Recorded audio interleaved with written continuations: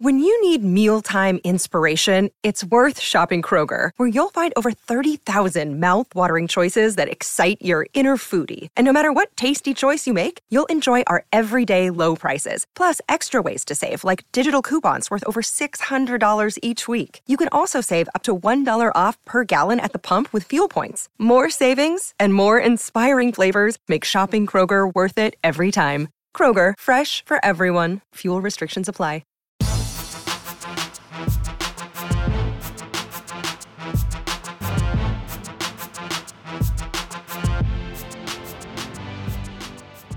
Welcome to the Mini Break, your daily podcast for the biggest storylines, results, and controversies from the tennis world. Today is Wednesday, September 14th. Top seeds look the role on the day throughout the course of the professional tennis world. Of course, there are 7 events I want to focus on today's Mini Break podcast. The same events we focused on in yesterday's episode. Those, of course, are the 250 WTA events happening this week. You thought there was a week off after the year's final Grand Slam. No, my friends. And of course, if you're looking for previews of every day's action, head on over to our Cracked Racquets Great Shot podcast feed. We have our Ace of the Day segment presented by DraftKings, where I not only offer my picks for every day's matches, but of course, I preview the matches I think tennis fans should watch most closely if they want their best grasp on the day's action happening across the globe. Of course,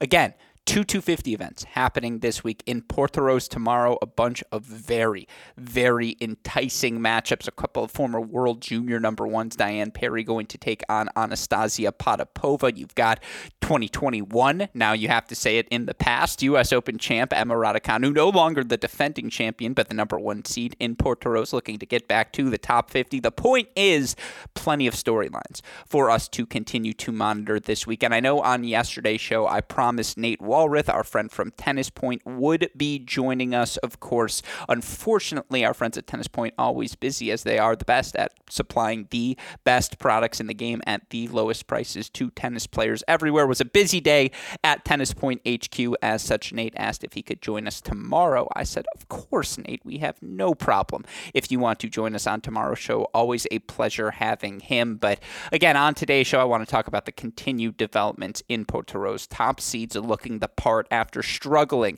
in round number 1. The 2022 Wimbledon champion Elena Rybakina started to look like the top 20, dare I say top 10 sort of player she can be. A definitive 6-4, 6-1 victory for her to advance to another quarterfinal this season. She looked excellent. Beatriz Haddad-Maia, the number 2 seed, who very quietly top 3 in wins in this 2022 season. Is she out of the hunt for the year-end finals? We can get into that discussion. Maybe, maybe not. Here on today's show, of course, your other 250 event happening in Chennai. We've had a couple of upsets already early in the week. And, that said, when I say top seeds, I do somewhat mean that in a figurative sense. I think Linda Fruhvirtova is a top seed in terms of our expectations for the 17-year-old moving forward. And certainly she's a top storyline in this 2022 home season stretch. I talked about the plethora of teenagers who are knocking on the door of the WTA Top 100. Fruhvirtova, certainly one of them. She got maybe her best win of the season in Chennai on Wednesday. Want to talk about that win. Want to talk about the continued progression of Genie Bouchard. And she's not the only Canadian. Rebecca Marino having some success. Both of them playing, Marino in particular, good tennis of late. Bouchard playing good tennis given the injury she sustained of late. So we can get into all of that, get into the 125K in Bucharest as well. On the men's side, of course, the top players in the world participating in Davis Cup this weekend. My promise to all of you listeners, Friday's episode of the Mini Break podcast is going to be a Davis Cup specific episode where we'll not only talk about the highlight results from the week to that point, but also want to get into the reinvigorated format and really what is Davis Cup's role in this Grand Slam, or in this Grand Slam, in this tennis hierarchy? Do we value Davis Cup the way we once did? That's actually something I want to ask Karou Sell, former top 400 player in the world, hitting partner for Naomi Osaka, now My Tennis HQ Wizard on YouTube, who will be joining me on the Great Shot podcast later this week. That's a conversation we want to get into. So again, that's my promise. We're going to have a Davis Cup-centric episode on Friday. I may have that conversation with Karou, cut it from one podcast and bring it over to the Mini Break podcast. We can do that with our super producer, Daniel Westoff. So just a look ahead. We will get into Davis Cup at some point this week. I just haven't dove headfirst into it yet. Instead, I've gotten back to my roots. Started watching the ATP Challenger action happening this week. Who are the players on the precipice of perhaps breaking through to end this year? Can we be on the lookout for the next Aslan Karatsev or Jack Drapers of the world? Who are those young players who are establishing themselves, or perhaps those 25, 6, 7-year-olds who have found their footing? Trying to look for them in the Challenger action this week, and certainly have some thoughts on what's transpired thus far, so we can get into all of that on today's show. Of course, the reason we're able to do this day in, day out here on the Mini Break podcast feed is because of the support we get from all of you listeners, and we're always immensely grateful when any of you take the time to offer us feedback, whether it be positive or constructive criticism you have for the show. Of course, you can do that by leaving a comment in Apple Podcasts. You can tweet at us at Cracked Rackets, at A.L. Gruskin. I am always immensely flattered when people send me DMs discussing the podcast, and I like to think I do my best to respond to all of them. So if you are on Tennis Twitter, you have thoughts you want to share on the show, a question for us to address here, or just, you want to talk a little tennis, my DMs are open at A.L. Gruskin. Of course, another shout out to our friends at Tennis Point, their support, understanding the necessity of the need for a daily podcast. Tennis-point.com. Use that promo code CR15 to get 15% off all sale items, free 2-day shipping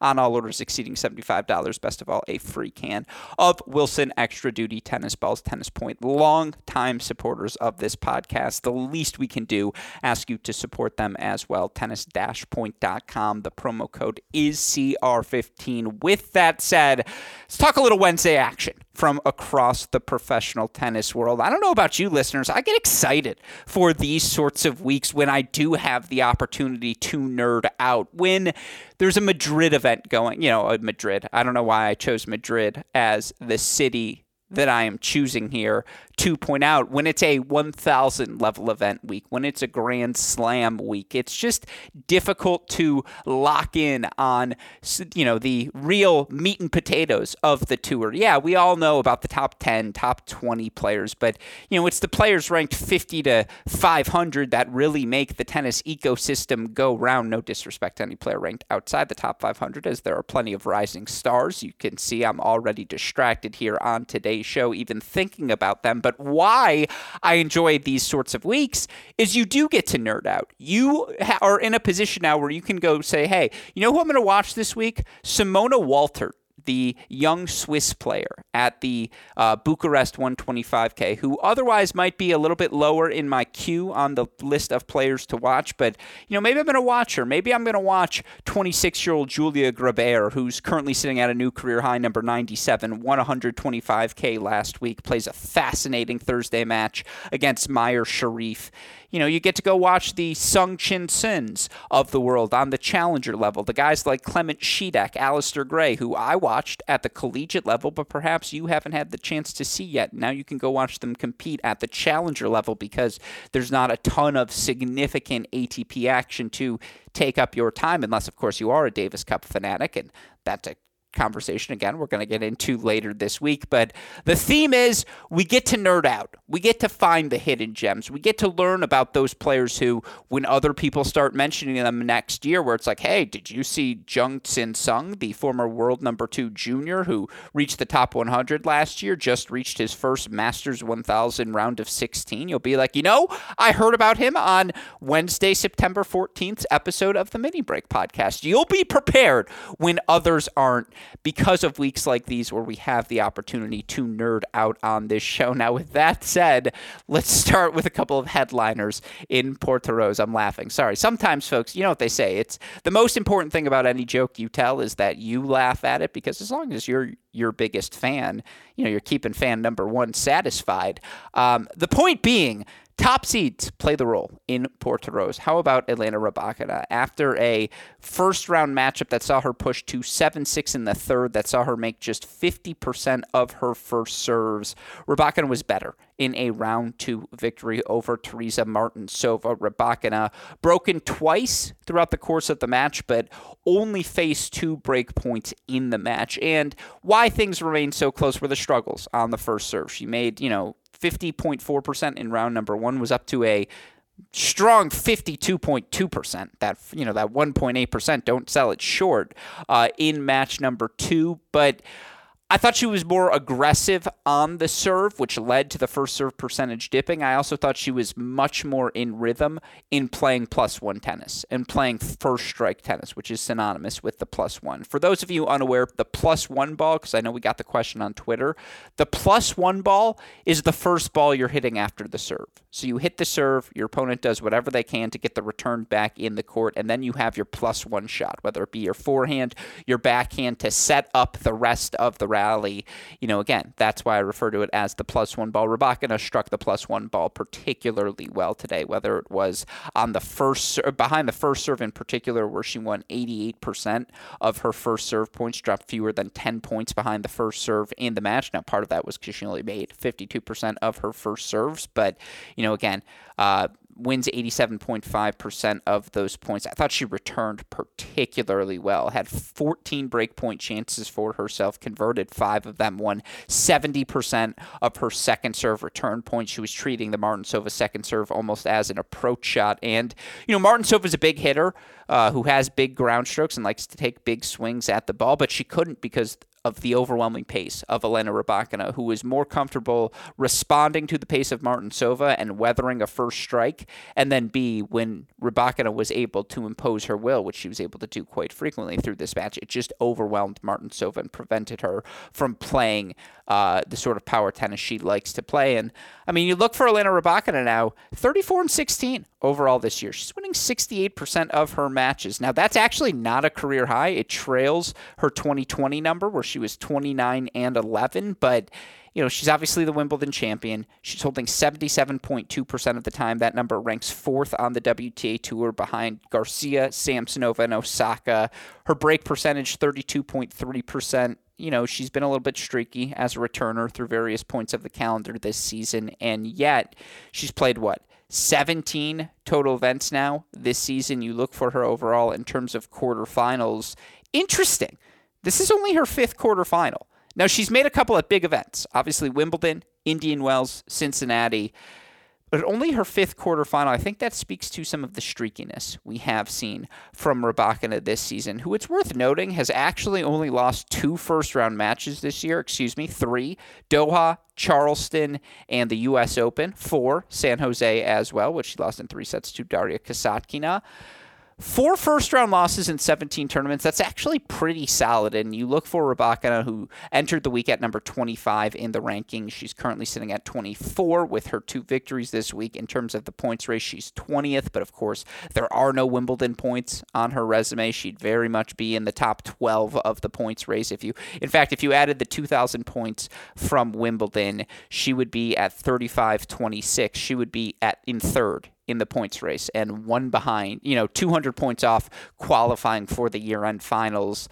I do think Rybakina has taken a step forward. She's that much more consistent behind her +1 tennis, and to watch her overwhelm Martinsova the way that she did, again, playing on her terms is what makes Elena Rybakina special. She is now, with a slam title, officially a member of Serena Williams Power Tennis Country Club. Regardless of what her opponent is doing, if Rybakina is striking the first serve, the first forehand with success, she's just going to overwhelm you and have the opportunity to be the aggressive returner she likes to be. Great mover for someone her size as well. It's always worth remembering Elena Rybakina, just 23 years old. She's still very, very young. And so, again, good for her to get to a year-end quarterfinal, steady her play after that first-round disappointing loss at the U.S. Open. She looked good. Haddad Maia looked excellent. And I'm not going to give you the full Haddad Maia rundown. She's played over 70 matches since August 2020 and won over 120 of them. But you look for her now, 46-18. Overall this season. She's won 72% of her matches. Those 46 total wins would rank 2nd overall on tour behind just Iga. She has 40 tour level victories now. 41 tour level victories now. That trails just Iga Swiatek and Ons Jabeur in terms of most victories on the 2022 season. Haddad Maia is 16th in the points race. She wins the title this week, which, by the way, isn't out of the realm of possibility. According to Tennis Abstract, Haddad Maia trails just Rybakina in terms of most likely to win this event in Portoroz, and you do feel like the winner of their hypothetical semifinal would be the favorite against anyone they would face in the final. I mean, you look for Haddad Maia, obviously won the back-to-back titles in Birmingham and Nottingham. She reached the Toronto final as well. It's also worth noting Haddad Maia 7-3 against top 20 opponents this season. Those 7 total victories against top 20 opponents, that ranks tied for 7th most on the WTA Tour this season. She belongs in the discussion. Again, a win in Portoroz this week, which isn't out of the question, would get her up to 13th in the live rankings. It would get her up to, 13th in the points race as well. She would be trailing 8th place Simona Halep by a little under 500 points. You've got Ostrova left. You've got Linz left. She's got to do a lot of winning. Hope some of the players in front of her, Kvitova, Collins, Bencic, Keys, opt not to play. She's in the hunt, though. I think Beatriz Haddad Maia has put herself in competition and given her longevity over the past 2.5 years. Does anyone question her stamina down the season's home stretch? Absolutely not. Good performances from top seeds Rybakina and Haddad Maia to set up a fun weekend of action coming up in Portoroz. Of course, you look at who they're going to advance to face. For Rybakina, it's going to be Lucia Tsurenko, who earned a very impressive 5-6 victory over Ekaterina Alexandrova. 8 of 13. She fought off break points throughout the course of the match. And look, it was a 5-6 affair. You look for Tsurenko, who, of course, reached top 25 back in 2019. I mentioned this yesterday. She's a sneaky good 25-13 overall this year. And she's done it the hard way, coming through qualifying at Roland Garros, at the Australian Open, finally gets into a main draw at Wimbledon and wins 2 matches there. Unfortunately, isn't rewarded with points, but now into her third 250 quarterfinal of the season. You look now for her in terms of where she's sitting in the points race. Tsurenko's 80th in the points race. You look for her now in the rankings. Tsurenko up to number 84 by reaching these quarterfinals. Tell you what, she's not going to have to play qualifying at the 2022 Australian Open, and that, my folks, is called putting yourself in the ball game. Good win for Tsurenko. Tough loss for ECAT. Although for what it's worth, and I'm going to give an update at the end of this show, I want to run you guys through some numbers, as I like to do from time to time. You know I love my stats. Tennis Abstract's top 10, 15, 20, 25 club. Who are the players who rank top 10, 15, 20, 25 respectively in both hold and break percentage? There are only 8 players, and I cheated. I went top 26 because there were a couple players I wanted to include, in particular Casper Ruud on the men's side, and if I was going to do it on the men's side, I had to do it on the women's side as well. For what it's worth, Haddad Maia, not one of those players. She would be in a top 28 club. She's 28th in break percentage, top 15 in hold percentage. Alexandrova is one of the 8 players. She's top 26 in both hold and break percentage. She's been so extraordinarily streaky this season, whether it was how excellent she was to win the title in the Netherlands, her run in Charleston earlier this year as well, her run to the Cleveland round of, not to the Cleveland round of 16, her run to the Madrid semifinals, not round of 16. She's had 3 really good events this year. And then some head scratchers. Certainly the loss to Tsurenko, a loss to Brangle in Cleveland, a loss to Begu at Roland Garros.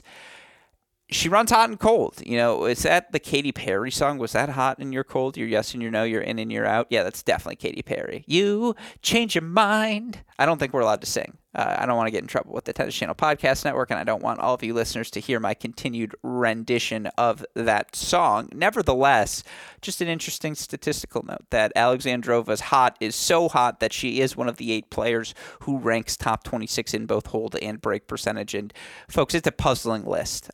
Certainly the stats are indicative of the funky season that has been the 2022 WTA season, so we can get into that later in the show. But good win for Azarenka. Good win for Anna Bogdan, 3 sets over Tamara Zidansek. It's going to be Haddad Maia, a 72.6% favorite over Bogdan Rybakina, a 69.6% favorite against Azarenka. Of course, if you're looking for Thursday's matches, head on over to that Great Shot podcast feed. Of course, let's move over now to the WTA action happening in Chennai. You look in terms of the results we saw on Wednesday, fairly steady day of play. The big result is the upset we saw, but it may be an upset in name only, as Linda Fruhvirtova ultimately knocks off 5th seed Rebecca Peterson. You look for the 17-year-old Fruhvirtova 4-2 win, where she faced 2 break points throughout the course of the match. 90%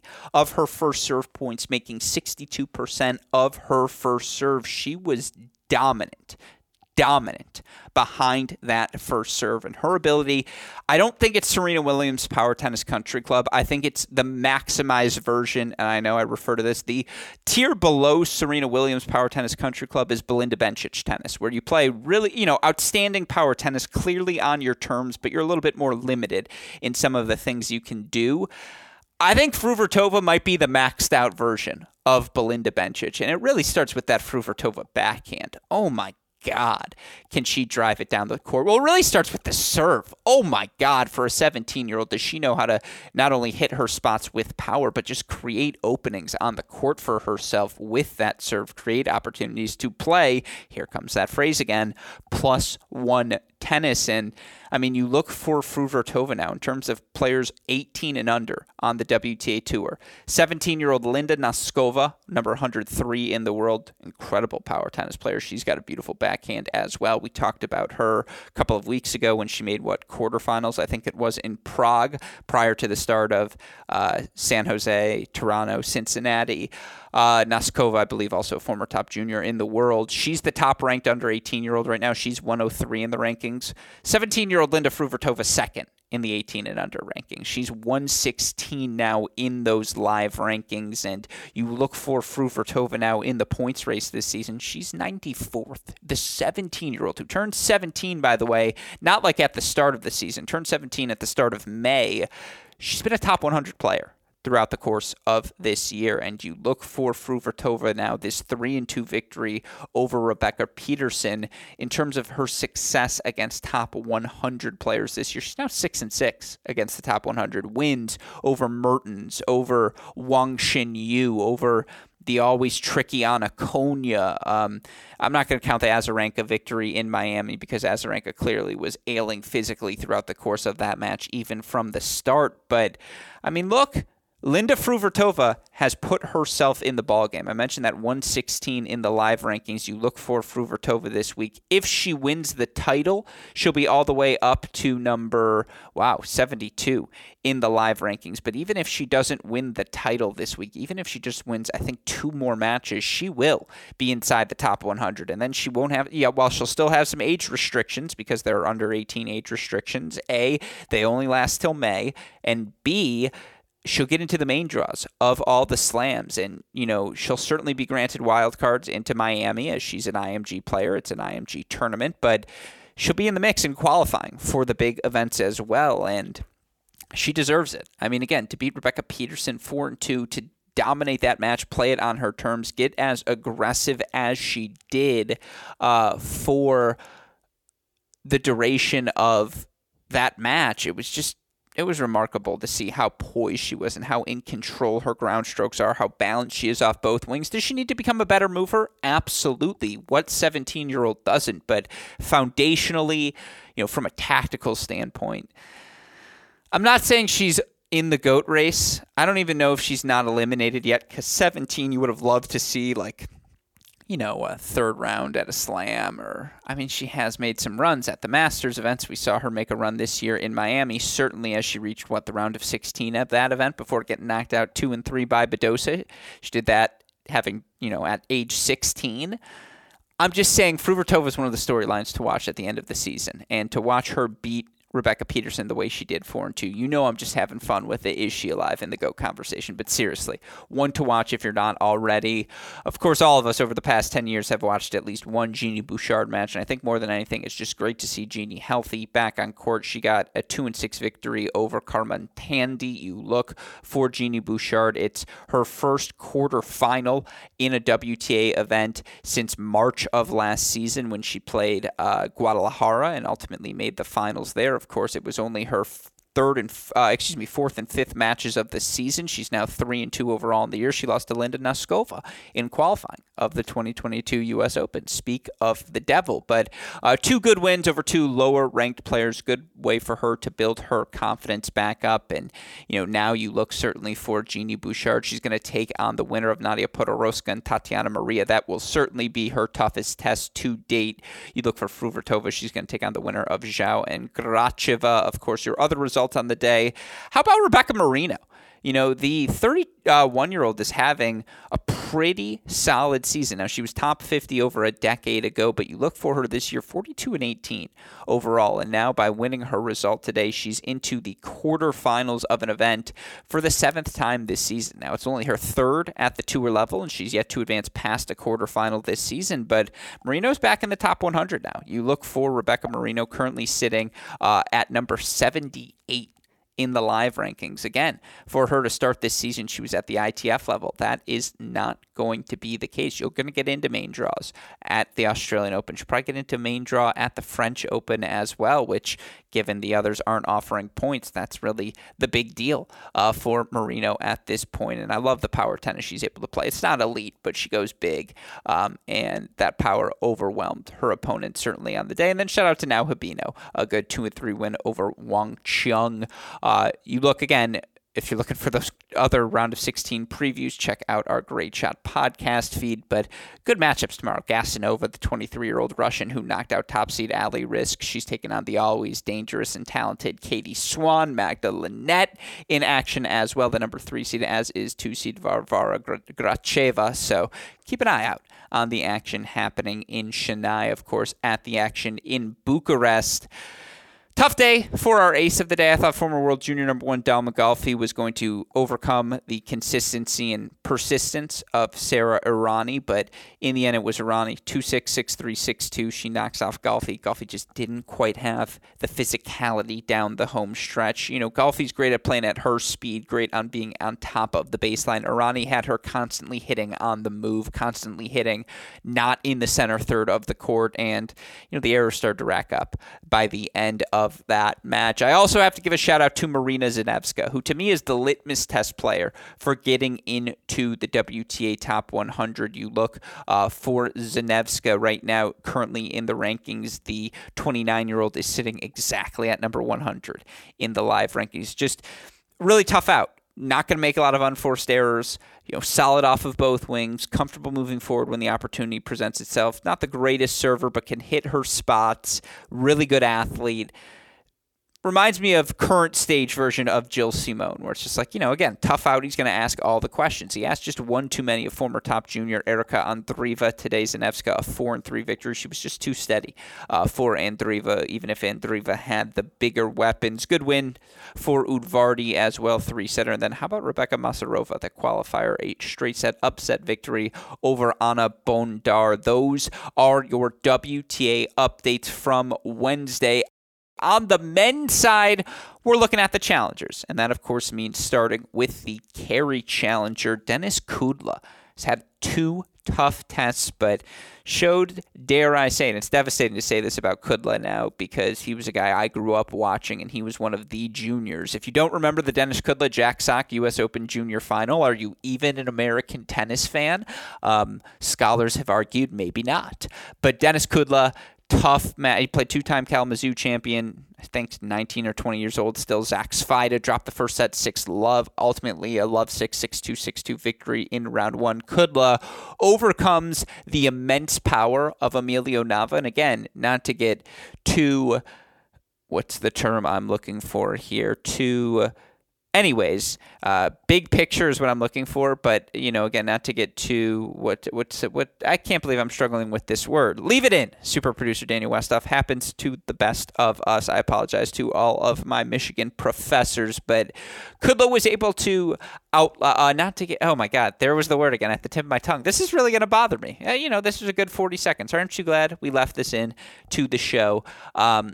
Denis Kudla was just able to outlast Emilio Nava, was able to spread the court extraordinarily well, not allow Nava to hit from the center third, and made the match physical and got off to a strong start in set number 2. Nava let the set get away from him. Set number 3, Kudla, again, did such a good job. 2 backhands cross, 1 backhand down the line. I'm not hitting any more than 2 balls in a row consecutively in the same direction. It was an efficient game plan from Denis Kudla, who, again, weathered the storm of Emilio Nava. I guess the word isn't platitudes that I'm looking for. I'm not looking to speak in platitudes or talk, again, in...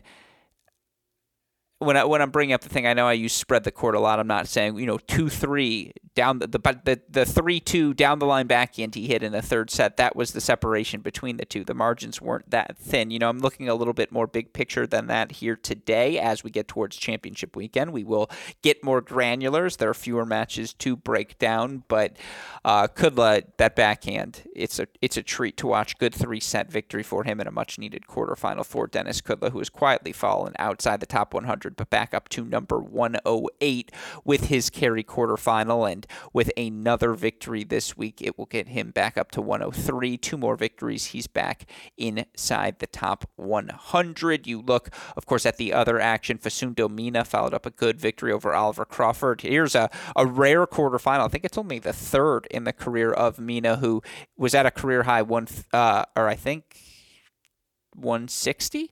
Yeah, let's look this up. Facundo Mina, as of right now, currently sitting at a career-high 127 for the 30-year-old, soon-to-be 30-year-old, in the live rankings. I believe it's only his third quarterfinal at the challenger level on hard courts. He's had a lot of clay court success, has struggled making the transition from the dirt to the hard courts, but a much-needed quarterfinal run for the 5-seed. Good wins for him over Crawford and Nanda. Much-needed quarterfinal for Tennys Sandgren, who's back on court, a 6-3 win over Juan Pablo Ficovich. You look for Tennys Sandgren here in this 2022 season, 9-14 overall on the year, and he's dealt with a bunch of different injuries. He's fallen to number 446 in the world as such.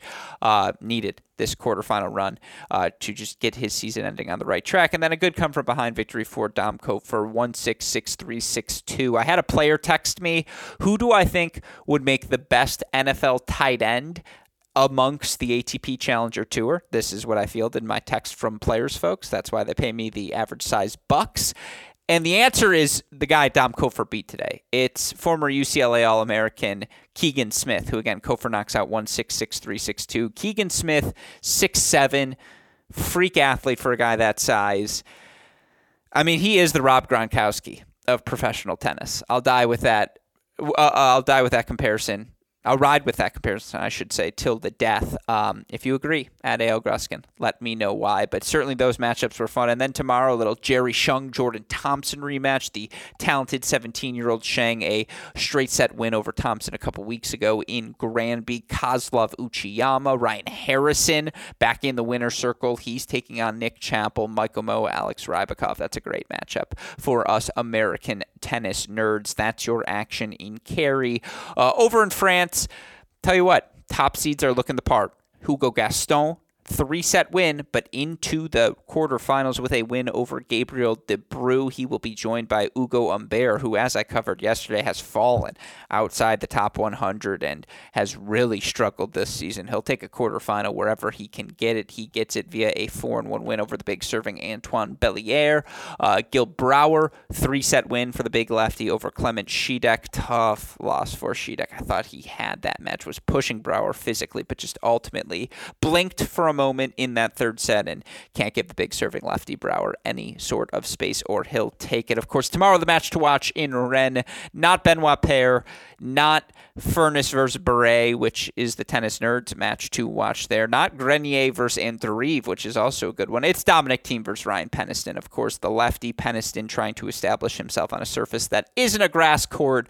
Dominic Thiem just trying to establish himself back as a top player on the ATP Tour. So certainly a match to keep your eyes on. Of course, over in Poland, Carbeas Bania, who, according to Tennis Abstract, 28.3%. He's your favorite to win the Challenger this week. He got a straight set 1-2 win to advance to the quarterfinals. He'll now take on Shevchenko, who got a definitive 2-2 win over Cecchinato. Mute, Arnaldi, your other winners on the day. Of course, over in Istanbul, your final Challenger, you got good wins from Ofner, Elbot, Jukayev, and Kersey.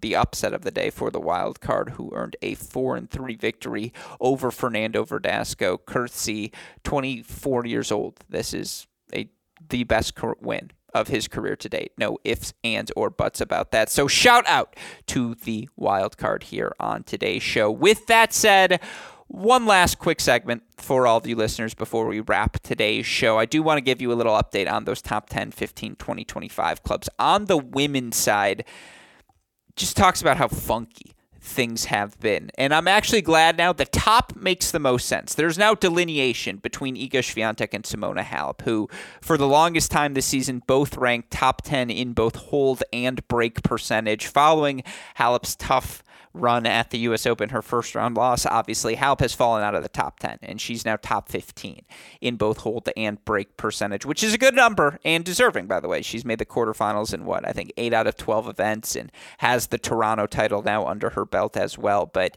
there's only one player who's been top 10 in both hold and break percentage, and that player is Iga Swiatek, who has clearly been the world number one since Ashley Barty retired, and statistics would agree with that fact. Swiatek still breaking serve over 52% of the time for the year, which would, according to my calculations, be the record on the WTA Tour for a single season. She's top 10, Halep's top 15.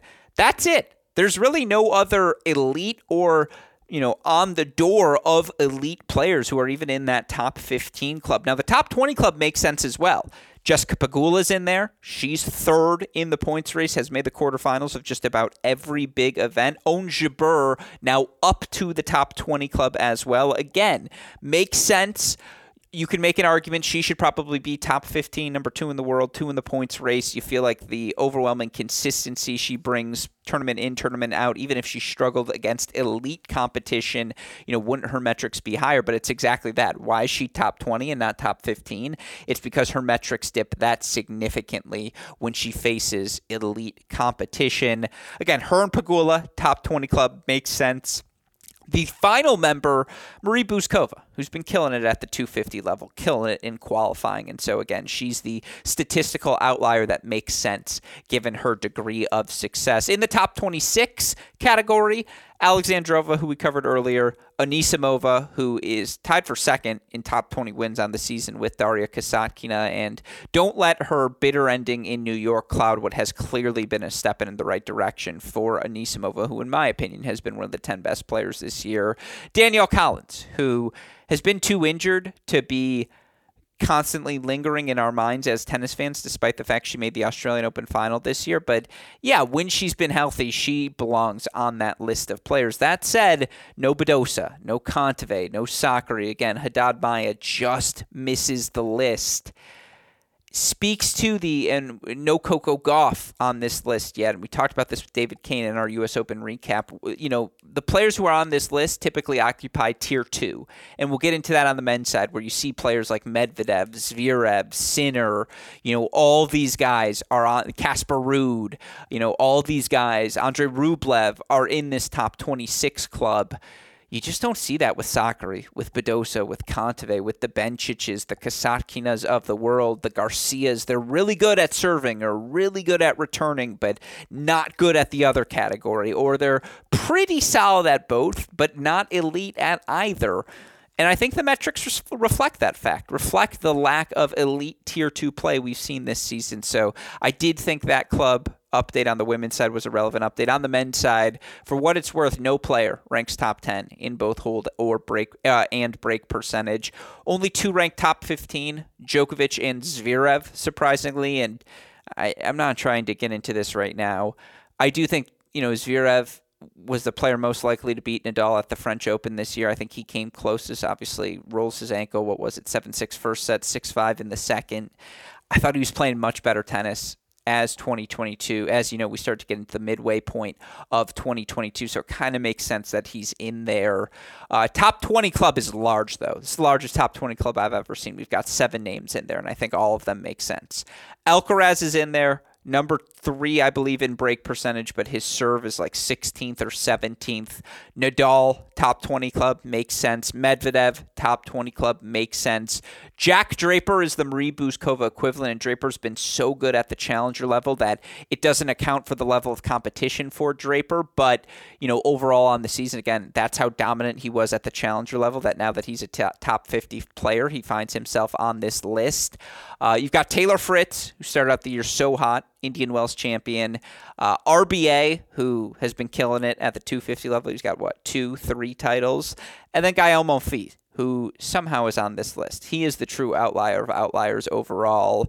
Top 26, Sinner, who struggles with the serve. Rublev, 24th in both hold and break percentage. He's the definition of a fringe player in this group. Carreño Busta, same deal. He'd be in the Rublev tier. The last guy is Casper Ruud, who started off the year very poorly returning-wise, has worked his way back. Second half of the season, he'd be a top 20 club guy. But he's 26th in break percentage, and I cheated to include him because he is top 10 in hold percentage, and he belongs on the list of metrics of any best players this season. Come on, 2 slam finals. I acknowledge that. So again, you look overall, I mentioned the fact only 8 names on the women's side. You've got 7 plus 4 is 11 plus 2 is 13 names on the men's side. That's on the larger side. And that speaks to, we've actually seen, I know when we say on the women's side, there haven't been a ton of players who have been great this year. We have 1 Grand Slam champion, but that tier below that, I think we've seen no player be exceptionally exceptional on the men's side. We don't have an Iga, but we have a lot of players nipping at the bit. Obviously, we didn't get to see enough of Djokovic, otherwise he'd be in that category. Rafa to start the year was in the Iga category, but the Medvedev, Alcaraz, Zverev, Rublev, Ruud, Sinner, Drapers of the world. There's a lot of guys who are playing very good tennis this year and are on the rise. And again, statistically, I think that shows. Well, again, you look on the women's side, Swiatek, Halep, Pegula, Jabeur, Anisimova. Those are the 5 most consistent statistical players from start to finish this season.